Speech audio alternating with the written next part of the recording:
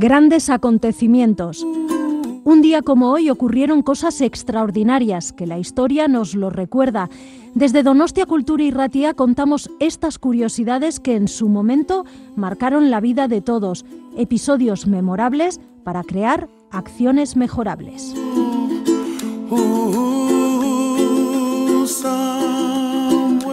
Grandes acontecimientos, Donostia Kultura y Ratia.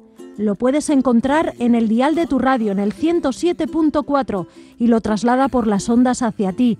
Escucha anécdotas, historias, grandes personajes y personas que influenciaron nuestras vidas de hoy.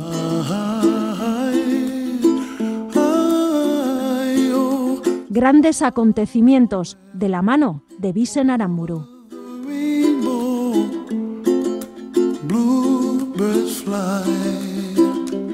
Un 17 de diciembre, pero del año 1903, en Kitty Hawk, Carolina del Norte, Estados Unidos, los hermanos Orville y Wilbur Wright consiguen volar durante 12 segundos y 59 segundos, respectivamente, en una máquina más pesada que el aire. Al engendro mecánico que han usado le han puesto el nombre de Flyer, aviador. La era de la aviación acaba de comenzar.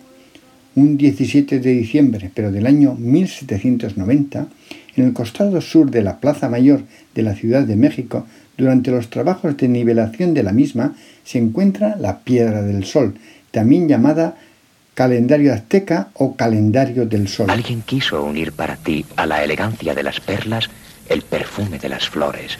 Perlas foco parfum, perlas que perfuman, foco parfum.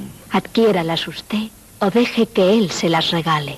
Un 17 de diciembre, pero del año 1987, en Maine, Estados Unidos, fallece la escritora belga nacionalizada estadounidense Marguerite Yourcenar.